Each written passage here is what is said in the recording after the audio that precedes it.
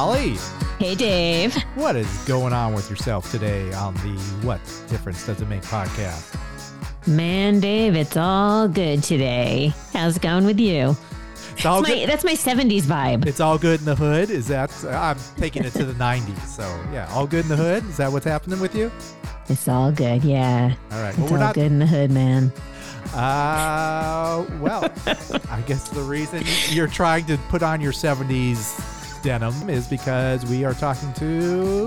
Who are we talking to today? We're talking to Mick Wall, author, journalist, but in this case, he has written a book called The Eagles. Well, the full title is Life in the Fast Lane, The Eagles' Reckless Ride Down the Rock and Roll Highway. Just another thing to piss off Don Henley. That's fine. Yeah. Anyway, we're going to talk with Mick Wall, and he's got many great stories, not only about the Eagles, but his entire career as a publicist for many of our favorite bands. And he's written many books about our favorite artists. He gives us some insights, doesn't he? Yeah, he does. He's also written some of the rock and roll magazines like Kerrang! Back in the day. Mm-hmm. How do they hear about us, Holly? Oh, please check us out on social media at WDDIM Podcast and on YouTube at What Difference Does It Make Podcast, where you will find outtakes of this interview with Mick and other just some fun facts that he added. Love it. Okay. Let's get right into it. This is Mick Wall, the author of Life in the Fast Lane, the Eagles' Reckless Ride Down the Rock and Roll Highway on the What Difference Does It Make podcast. Hey! Look at that. Hello. It's Mick How Wall. are you? Good, you? Good. Fine, thank you. Good. And you? Doing great. Is this the second book this year that you've written on the Eagles? No. The UK version, which came out in May, just has a different cover and a different title, which is Dark Desert Highway, How America's Dream Band Turned into a Nightmare. But in the States, Diversion decided they liked Life in the Fast Lane and the whole thing that they came up with. And I really liked it. I mean, to be honest with you, I don't know why I didn't think of that in the first place. I really love my American publishers. Keith Wallman, who's the main guy there that I deal with. It's like the golden days. You know, he and I talk about possible future projects. And he still needs his bits of paper, but it's gut, it's a gut thing. We kind of know what we want to do. It's just identifying exactly what that might be. We know what we want to do, but it's just how do we go about that, So I like that. I like that very much. Yeah. Well, it sounds... Go America. That's what I say. Well, it sounds a lot like the Eagles. Let's turn it back to the Eagles because it sounds, as we read in your book, they were these two guys, Don Henley and Glenn Frey, were very controlling. They just wanted to show the albums. Like, all that matters is the final result. Is that the way you kind of viewed the band? No, not at all. Okay. I mean, I don't think they do either or did either, to be honest. I think this is the great sort of Wizard of Oz image they projected, that we don't care, fuck you, classic kind of underdog inferiority complex behavior. They were so disregarded amongst their own peers in Los Angeles in the 70s, particularly as they got very successful very quickly, which almost all the others didn't. A good example in the book is like David Crosby talking about how, the Eagles were just, to him, they were like the Partridge Family. To him, Crosby, Stills and Nash were like the Beatles. And the Birds were like the Monkees, And I find that incredibly condescending. I mean, if Mickey Dolenz and Davy Jones had ever written One of These Nights, or Hotel California, or indeed, dozens of magnificent Eagles songs, I would come to their defense as well. I think Don and Glenn, they weren't from LA. They came in as outsiders. They were late to the party. The whole Laurel Canyon scene was very mature by that point. And I think they just got treated very badly and written off and dismissed and not given any love, any real kudos. And I think in a way that was a great spur for them to become what they quickly evolved into, which was, you cannot penetrate the inner circle. We trust no one. I mean, I completely relate to that. I think that's entirely valid. And I think they were totally misunderstood. And we have examples of that here in the UK, you know, bands that were not discovered and nurtured by the elite music press, of which I used to be a member, so I know what I'm talking about here, that just made it. Yeah, Black Sabbath, their first album, went straight into the top 10 over here. They'd never had any press. It hardly played London. Consequently, they were treated like idiots, you know, like, you know, beneath me, not me, you know, but the critics, but beneath us. Who cares? You know, I think the Eagles had a lot of that, and it wasn't fair and it wasn't right. And I think they definitely ended up having the last laugh, except by then Don and Glenn were so coked out, you know, they couldn't really laugh, you know, you know, it didn't matter anymore what people thought, so fuck them. I think that was the attitude. So you think if they had arrived even just a few years earlier, they would have been more accepted in the Laurel Canyon scene? Absolutely. Bernie Ledden, you know, he had real pedigree. He'd been with Graham, but he hadn't made it. You have to remember the late 60s and the early 70s. I mean, that's when I first started buying albums and reading music press. And there was a really big issue in those days about, you know, not selling out. You know, we don't do this for the money. God forbid. We do this for the people. We do this to speak truth to power. And these are all good thoughts, but just completely unrealistic. And as I say, I think the Eagles just, they were seen as Johnny-come-latelys. And we did better music than that in the Byrds and all these other groups. You know, it's so grudging. New York can be like that. You know, New York can be very, very sniffy about who it accepts and who it gives a claim to, going back to the 70s. I think for sure, if they'd arrived in 69, well, they more or less did, but if they'd arrived at the same time as Graham Parsons wasn't selling records and the same time as Gene Clark wasn't selling records, I think they'd have been right as rain. They'd have been cool. You know, they'd have been like all these other dudes at the Troubadour getting by on, well, everybody loves me here. No one knows who I am, but everybody says I'm cool, you know. They were accepted by their peers. I mean, Jackson Browne, J.D. Souther, you know, the Linda Ronstadt, who said, look, you guys you want to be a band? Go do your thing. Linda wasn't a big star. And she's I've met her a few times, and a very nice person, a very easygoing soul. You know, she had John Boylan. He was her boyfriend for a while and her mentor. You know, she had a lot of good things going on. I don't think she was over concerned really with her backing band. But even later on, they were always supportive of the Eagles, don't you think?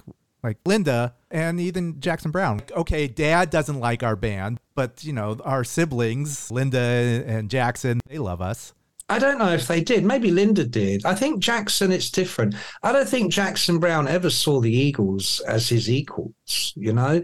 J.D. Souther could have joined the band and didn't. These are very special talents, very individualistic. Mm-hmm. And I think maybe they tolerated the Eagles, but I think they saw them sort of a bit as the commercial end of things. And I can't emphasize enough how that was such a dirty word, you know, back in the early 70s. I mean, they certainly didn't get it from the media. They had to wait for Cameron Crowe to come along in the mid-70s, who's writing about Led Zeppelin, who Rolling Stone also don't like, you know, who's writing about the Eagles, who's writing about people that, you know, Grail Marcus and all these people just not even worth my time. You know, that was really, honestly, I think the attitude of the moment. And the Eagles, like all musicians that take themselves seriously, particularly back then where albums really were very, very big news. It was a monoculture. We would all know what we were talking about.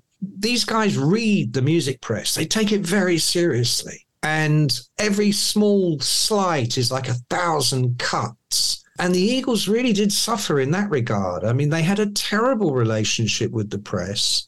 And I still think Henley to this day displays that kind of, fuck you, who needs you? You know, I may be wrong, but I think Cameron really was probably the only one that they ever really connected with or let their guard down enough to think, okay, he's all right. He's not going to fuck with us. He's okay. He's a good kid. He's a kid, you know. Yeah.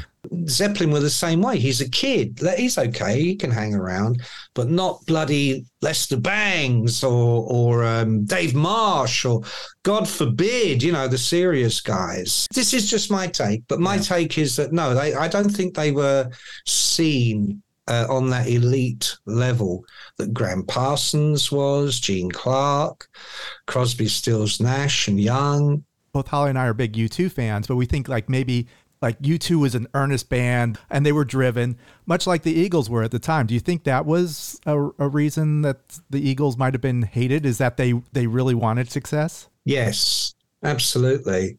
Glenn wanted to play Chuck Berry songs and be a rock star and have a shit ton of money and a swimming pool in which to drive a big white Rolls Royce, you know. I mean, who doesn't want that when you're 20 years old and strumming a guitar in LA, you know? Don, I think, was a little more serious about his music, but it quickly became about them fulfilling dreams that they felt they weren't allowed to have or weren't legitimately, respectably, credibly allowed to have.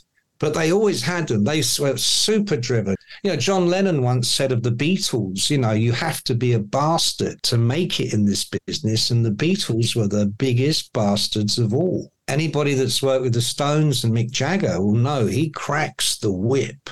So, yeah, you do need that. And I think also, you know, I mean, U2, it's interesting you mentioned them.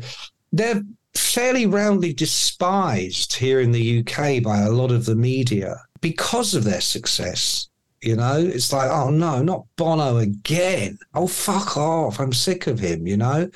I don't think that was quite the same with the Eagles because they weren't around anywhere near as long as U2 in terms of making music and stuff. But I think for sure they were outsiders. I think they always felt like outsiders. If you look at that famous footage, it's in the book, and I can't remember where it was now, but there's a party before they've even recorded, and they've only got that one song, Witchy Woman. It's the only song they have. So they're playing it over and over and over. And here's Joni Mitchell dancing, and over there are some other cool people. And these LA scenesters, they're like waiters, you know, they're like, I think that's kind of in those people's minds, that's who they were. You know, they weren't Jim Morrison. You know, they weren't Jimi Hendrix. They weren't Arthur Lee. They weren't David Crosby. You know, they weren't this kind of vital, no plan B, I'm bringing art and my heart and my blood and I will die for you. There was none of that, you know, quite rightly. I mean, I think they were ahead of their time in some ways, you know. Mm-hmm. So the songs that they recorded of that they didn't write, so like the Jackson Browne songs and the J.D. Souther songs, is there any difference in the perception, because they're so proud and like you said, they always felt to be as equals? Did they perceive any difference in the songs that they took from that they recorded written by others? Because some of them were huge hits also, as much as their own. Yeah. I don't think they had any big hang up about that. Jackson released his own version of Take It Easy, and it wasn't as big a success as the Eagles version. JD, I think, had the best of everybody because, you know, he co-wrote so many songs. He made a fabulous fortune out of the Eagles recording his material. So he kind of had all the benefits, but none of the hassle. He didn't have to go on the road. He didn't have to listen to Glenn moaning all night. He didn't have to listen to Don chuntering away about whatever's bothering him. And he had his own career. There's an expression, he was very clubbable, you know, meaning gets a mensch, you know, someone that hangs out and you like having him around. That wasn't JD at all. I think he brought a bit of edge to them, and I think they enjoyed that. They never seemed too proud to reach out. You know, there were lots of times, may even have been Life in the Fast Lane. I can't remember. It's in the book. You know, there's a time when Glenn and Don and Joe Walsh are trying to figure out something, and Bob Seger, somehow he gets involved. They're fine. It's great. It's all good. No, I think they were okay with that, yeah. Yeah. It's good, though. It kind of goes against, you know, it feels like, my God, we knew of the contentiousness, and this is the first biography I've read on the Eagles, but this like really drove it home. I've worked with bands for over 40 years. I mean, I wasn't always just a writer. I've been a publicity guy. I've worked at record companies. I've worked in management. I've worked with a lot of big bands, from Zeppelin to Dire Straits, Journey. I mean, I could be here all day talking about it. And there's a lot of similarities, you know? I mean, can you imagine being kind of hooked up with that person you knew when you were 20, 21, and now your entire career and fate and everything is tied into maintaining that relationship? It's tricky. I haven't stayed. I haven't stayed in touch with anybody I knew when I was that age.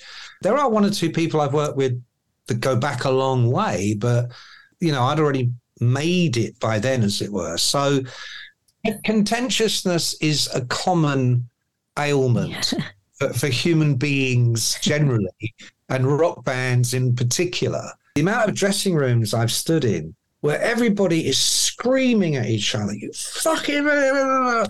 And then finally the door opens and the guests come in, hi, hi, hi. And they've all just been screaming at each other about what a terrible gig it was and how they all played awfully. And everybody comes in and goes, oh, that was the best show I've ever seen. I've seen you 20 times now, and that was the best. This is the norm. And I think they just kind of grow contemptuous, really, of anybody's opinions but their own.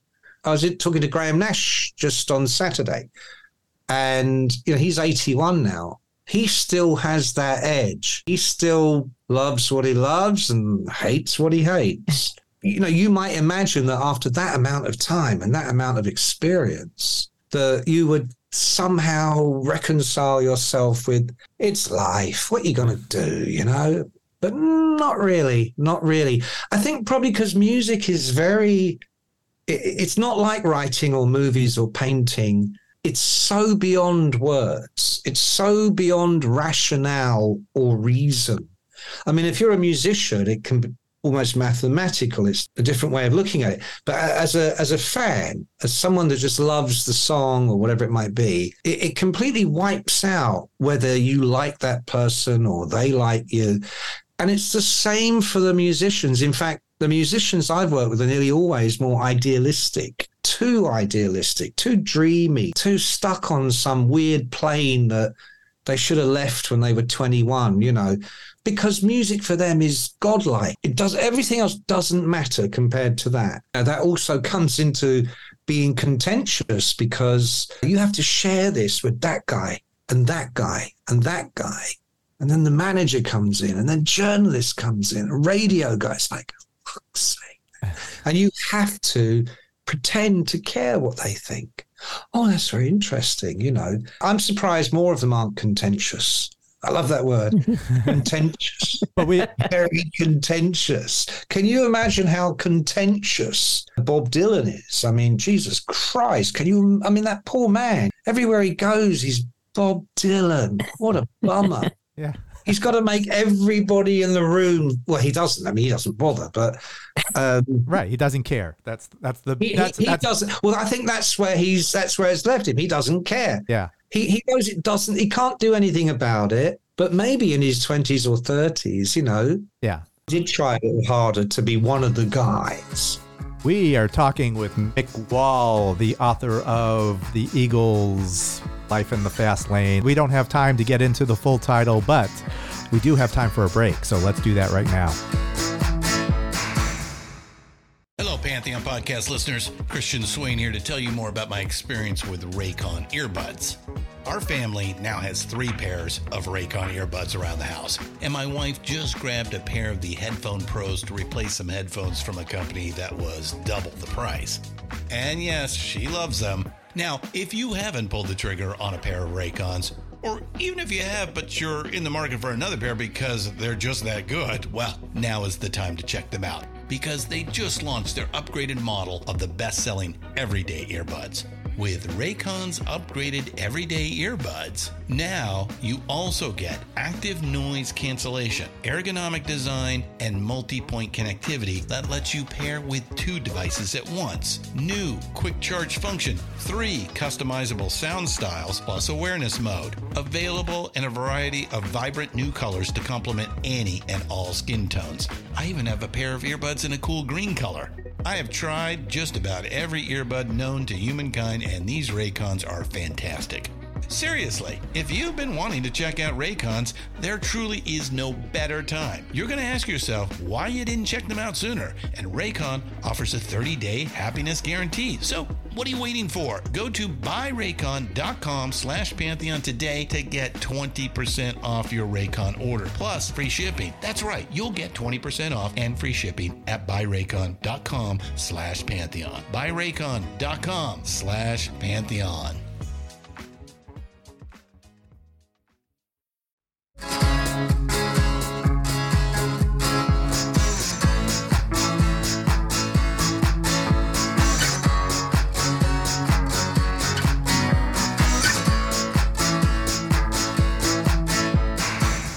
And we're back on the What Difference Does It Make podcast with author Mick Wall, Life in the Fast Lane.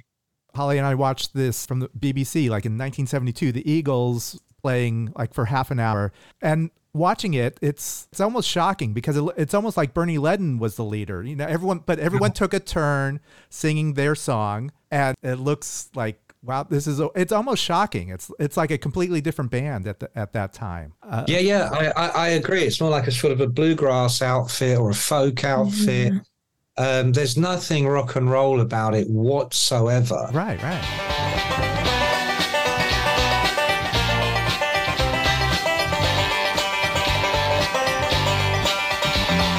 Early in the morning, about the break of day, the early bird is working so his life don't fade away. To spend his days denying that he's got no time for flying and free. While high up on his own, the eagle flies alone, he is free. But I think also they were coming from groups like America, Crosby, Stills and Nash. Also at that particular time in the early 70s, you know, after psychedelia and crazy rock music, Dylan comes out with John Wesley Harding, the band comes along, suddenly everybody's growing beards and dressing down. I just go on stage in this crap that I wear around the shack. And I think that was the idea, was it's unpretentious.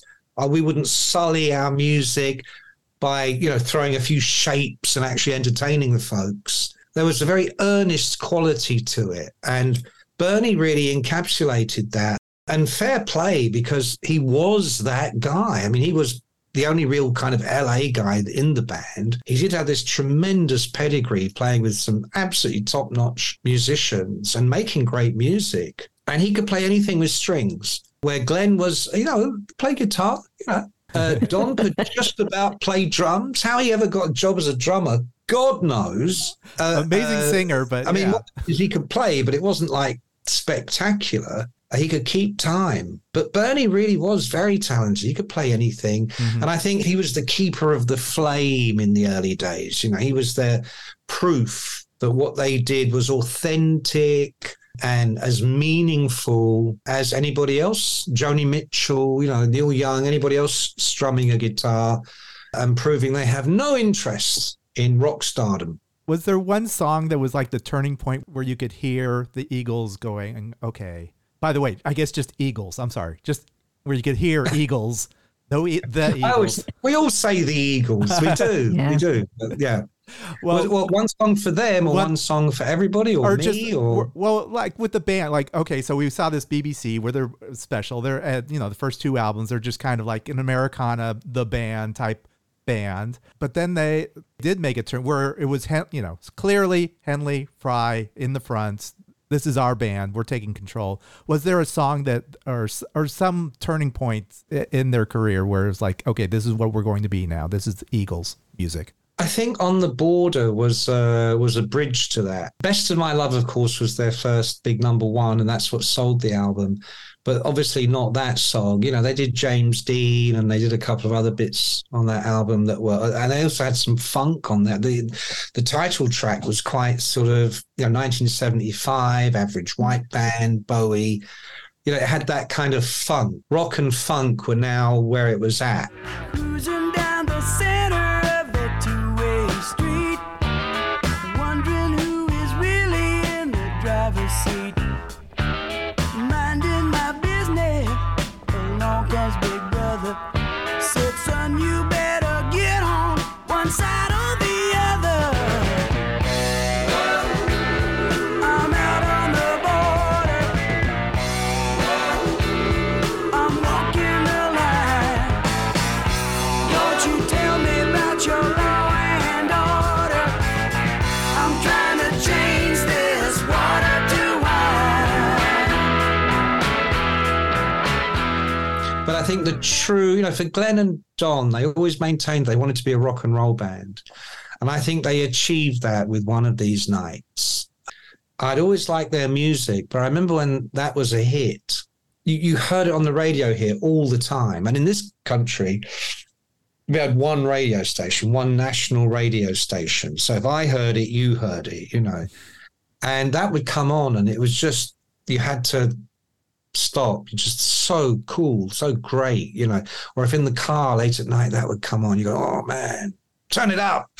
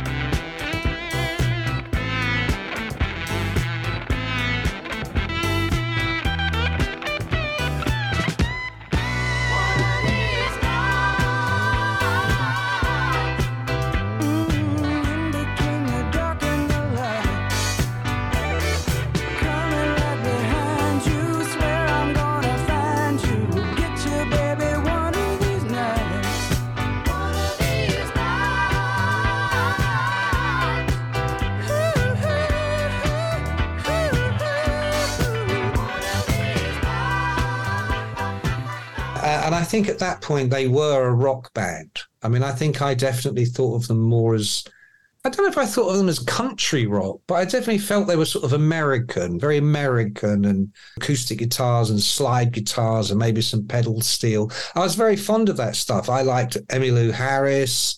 I liked Dylan, of course. But it wasn't like, oh, this is country rock. It was just sort of what these days I guess you'd call slightly more Americana. But One of These Nights, at that moment, all of that fell away. If that had been the Stones or Zeppelin or anybody, it was like that. It was just a fucking great rock song. And they were a fucking great rock band. That was where they went boom. Yeah. Was it the guitar solo, you think, that sold you? Oh, yeah. But I mean, the whole song, I mean, even now, and I've heard it like 4 billion times, right. Yeah. But as soon as I hear boom, it's like, whoa, here we go, man. Quick, it's happening. Definitely the solo. Yeah, that was the cherry on the cake. I mean, Felder really brought that with it. At the same time, you're listening to New Kid in Town or stuff like that, and they still have that pure American sort of poetry, that kind of, I don't want to say country music, but they used to call it California music. I think that's probably a better description. Slightly singer-songwriter-ish, but with this kind of extra excitement that they were these, we're coming to your town. Not like Jackson, I'm here. Everybody sit down. Have you had your wine? Did you smoke your weed? Right. Sit down. Eagles were kind of like, a bit of fuck you in there. I always liked that. Did you see them back in the 70s? Were you able to go to their show? I saw them on the Long Run tour in Oakland because it was a big outdoor thing. I'm not from America. I have relatives there and I'm Irish. So lots of my people are in America. that was the first time. It was my first trip to America as well. So that was the first time. And I for some reason, I was in New York, then I was in San Francisco, then I was in LA. It was an amazing trip. And suddenly I'm driving to see the Eagles with these people who are already doing this, and I'm tagging along. And of course, it was a beautiful sunny day. The top is down. The radio is playing non-stop Eagles, something that would never happen here. I will not do the accent because it'd be too embarrassing in front of you. There's this American DJ, and it's 92 degrees, and you're on Ventura Boulevard, and whatever it is, and here's the Eagles. It's like, fucking hell. This is heaven. This is, now I understand the Eagles. Now I understand California, the California music trip. And the closer we got, there were people having, like with the trucks, the tailgate would go down, they got the keg, and a lot of ladies with their tops off, just walking around, smoking cigarettes and wearing big hats. And this is all very new to a young guy from this country. Sunny for a start. And everybody is very American and completely unapologetic and just loving this music and this vibe. That was when I fell in love with America, definitely. Irving Azoff, the manager, and David Geffen, their head of the label at Asylum. Do you think if they did not have those two people, there would not be an Eagles?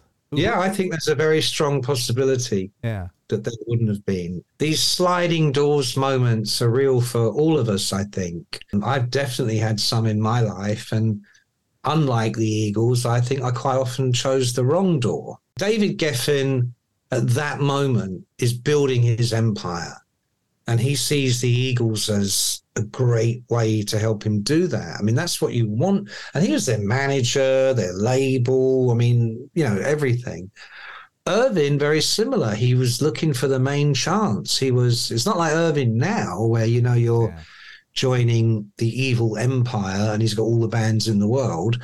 He was no one, just this little guy, but he had a mission. He was on a mission.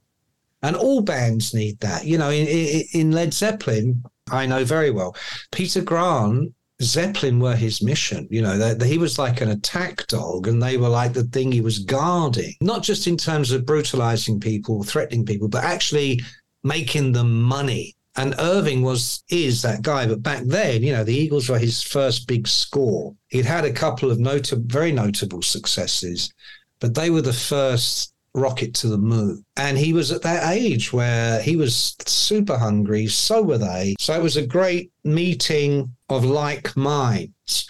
Now, when I was in management 30 years ago, I discovered a band that for me were easily going to be a cross between the new Aerosmith and Def Leppard. This is going back. Their great misfortune was that I was their manager.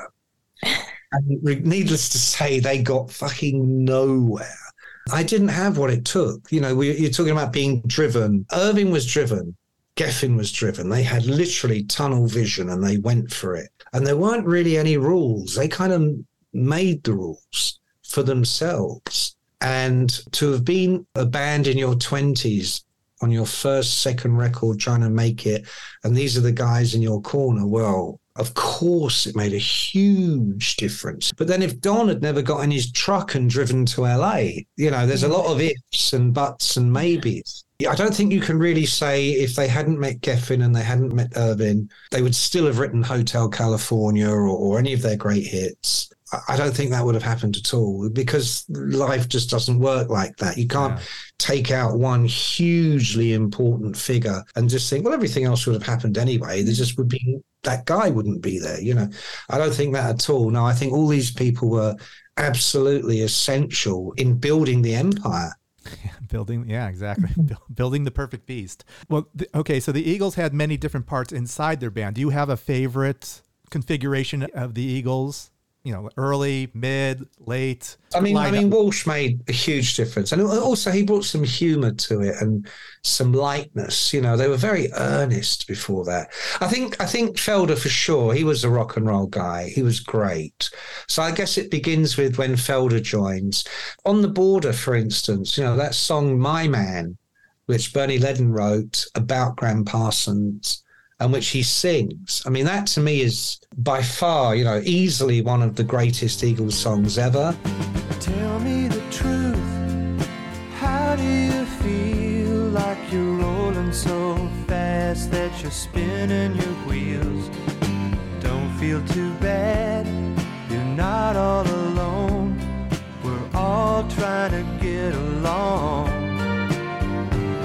With everybody else trying to go their way, you're bound to get tripped. And what can you say? Just go along till they turn out the lights. There's nothing we can do to fight it. No man's got it made till he's far beyond the pain. And we who must remain go on living just the same. But in terms of, what I think of the Eagles, where do I go in my mind? It isn't that group you were talking about on the BBC, Right. all standing there. It's my turn now, Oh, excuse me. Oh, pardon me, It's Joe Walsh on stage screaming at fans for throwing cherry bombs or firecrackers. It's Glenn Fry saying to Felder from the side of the stage as they go out for the encore, when this number is over, I'm going to kill you, I kind of gravitate towards that. I like it when they've got the Lear jets, and I like it when they've got, it's like Scarface, the movie, there's the beginning where he comes over on the boat and it's pretty nasty and all that stuff. But when he gets to the mansion, he's got Michelle Pfeiffer. That's kind of where I like to parachute in and join the party, because it's like, where do you not look? It's all going on. So for me, the Eagles, Hotel California, I think, that particular, or one of these nights, Hotel California, that era, before it all went too bad. Yeah, that's kind of where I go in my mind, yeah. Mansions, Lear jets, the best Coke in America. And my God, mountains of money. I mean, what's not to like? I started reading your book and I was hooked in immediately because the intro is Don Henley does not like books about the Eagles. Have you heard back from Don Henley at all, or his people, or anything? That's his MO now. He won't say anything at all, right? I haven't heard anything yet, and I hope I don't, to be honest, because the only thing you would ever want to hear is, man, I read the book. You really got us, I got to hand it to you. You really got me. It's just not going to happen. So I think the only reason they would ever get in touch is to say, we're going to sue you, or we're going to hunt you down and kill you. That's a compliment for you. The thing is with these things is, honestly, I don't write the books for the approval of the artist. I used to. My first book came out in 1986, and it was the official biography of Ozzy Osbourne, which of course he's never read, but it was a fan thing. Lots of pictures and what a great guy Ozzy is and all that stuff. And then very quickly I started writing more seriously, but I was still so involved with all these groups that I didn't want to upset them or offend them, and I would really want to know that they were okay with it all, I've stopped doing that, my friend, a long time ago. When I write a book now, I am absolutely not writing it for the artists, or I honestly don't give a shit what they think. It's not important. The only person I'm writing for, who I do give a huge amount of care for, is the reader. That's all. Be faithful and true to your reader. Don't insult their intelligence. Don't talk down. I always try and talk up. I'm a writer. I want to make great books. And so, not everybody's going to like them, but as long as I like them, my notional reader knows he's getting me at the best I could do. That's all I care about. All these things have taught me that I don't care what they think. I really don't, because these days, the level I try and operate on is not to personally insult anybody. It is to try and get you in the room, because you can read all of this on Google and see the behind the musics and the endless documentaries. It's all there. So I try and deliver a different kind of experience, if you like. I try and make it so that you feel like, you're in that room, you're in that world. And so if someone's being crazy or a creep or an asshole, it's okay, because you don't have to be a rock star to be any of those things. We have to deal with this every day, don't we, in our everyday lives? And we didn't really talk about Randy Meisner as much, but he was an integral part of the Eagles, correct? He really was. I mean, he was a fantastic musician, incredible voice, very good songwriter.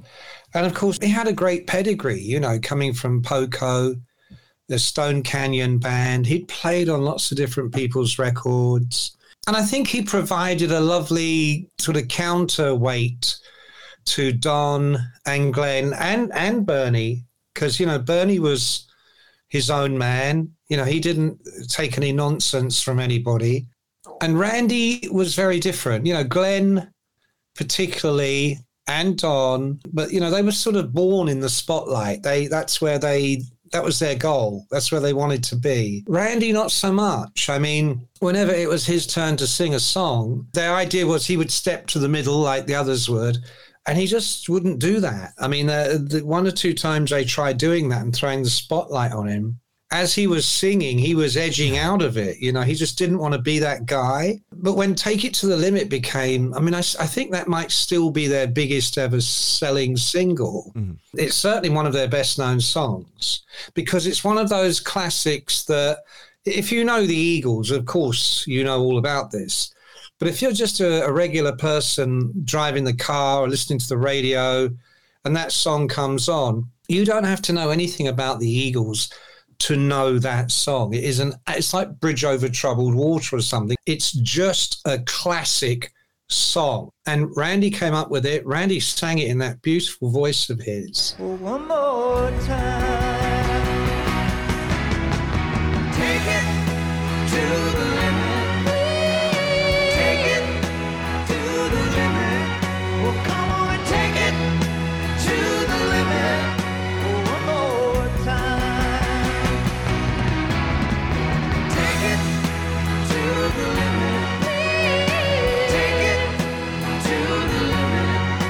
You gotta take it to the limit. One more time. Take it to the limit. Take it to the limit. Take it to the limit. One more time. Take it to the limit. Take it to the limit. Take it to the limit.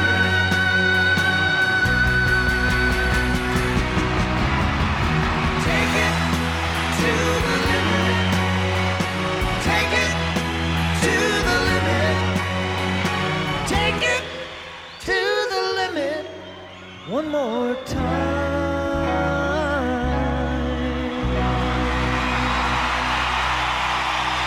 Thank you.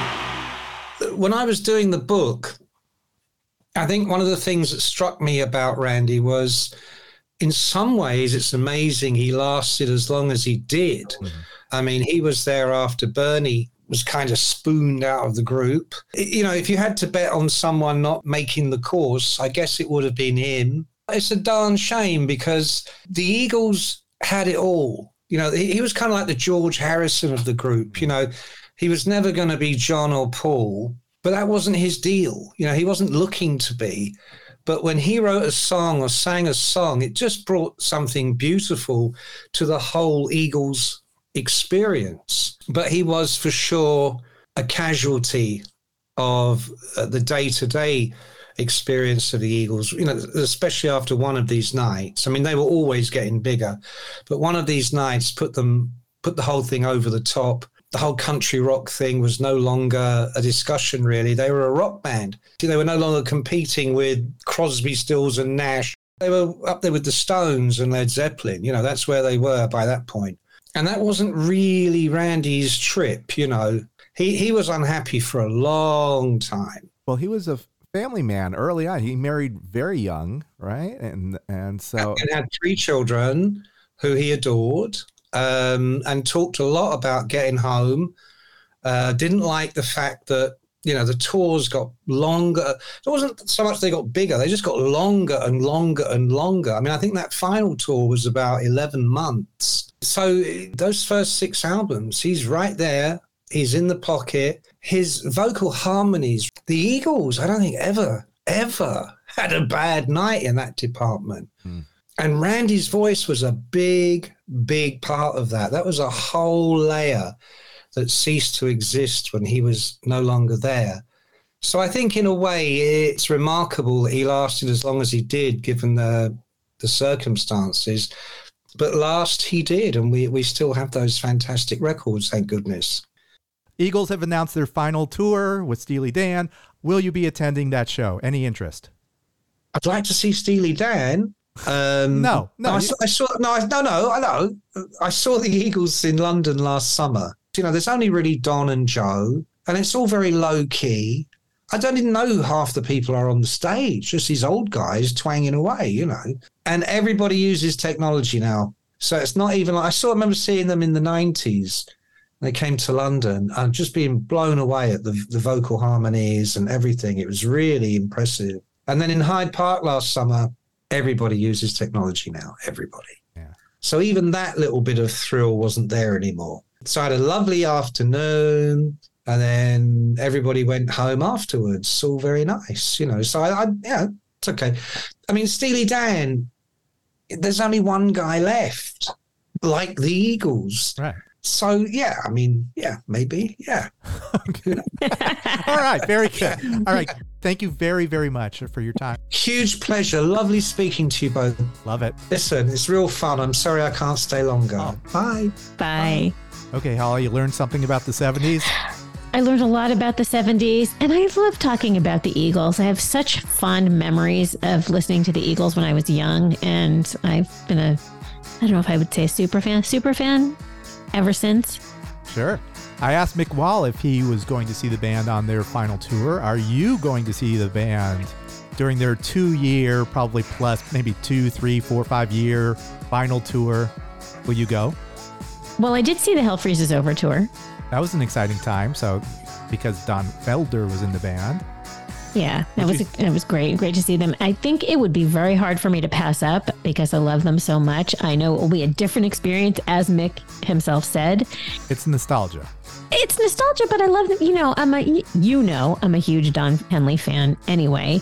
So I would like to, but I'm still deciding where my financial threshold is for tickets, because they're going to be pretty pricey, and I've seen them, a few times. So what about you? Do you think you'll go?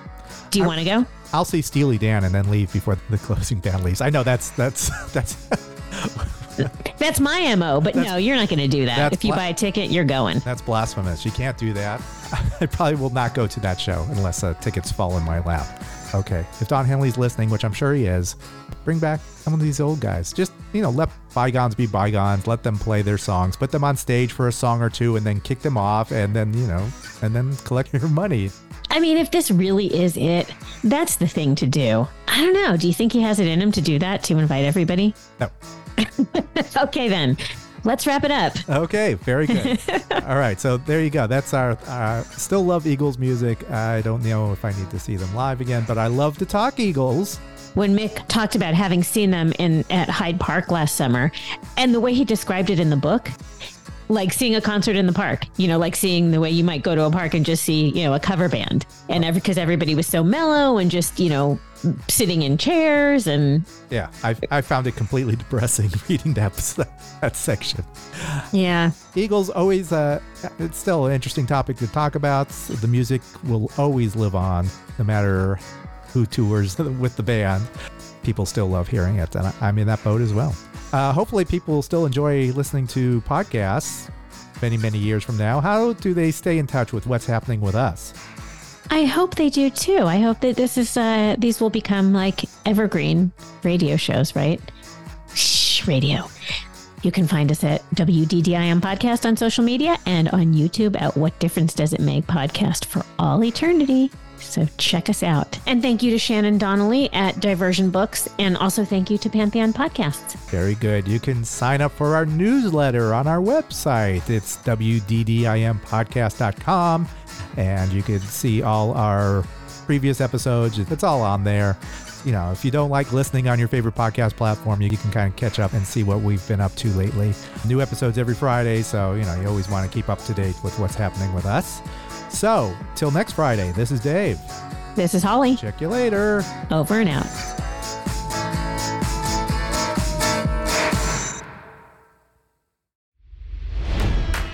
It's NFL draft season, and that means it's time to start thinking about fantasy football.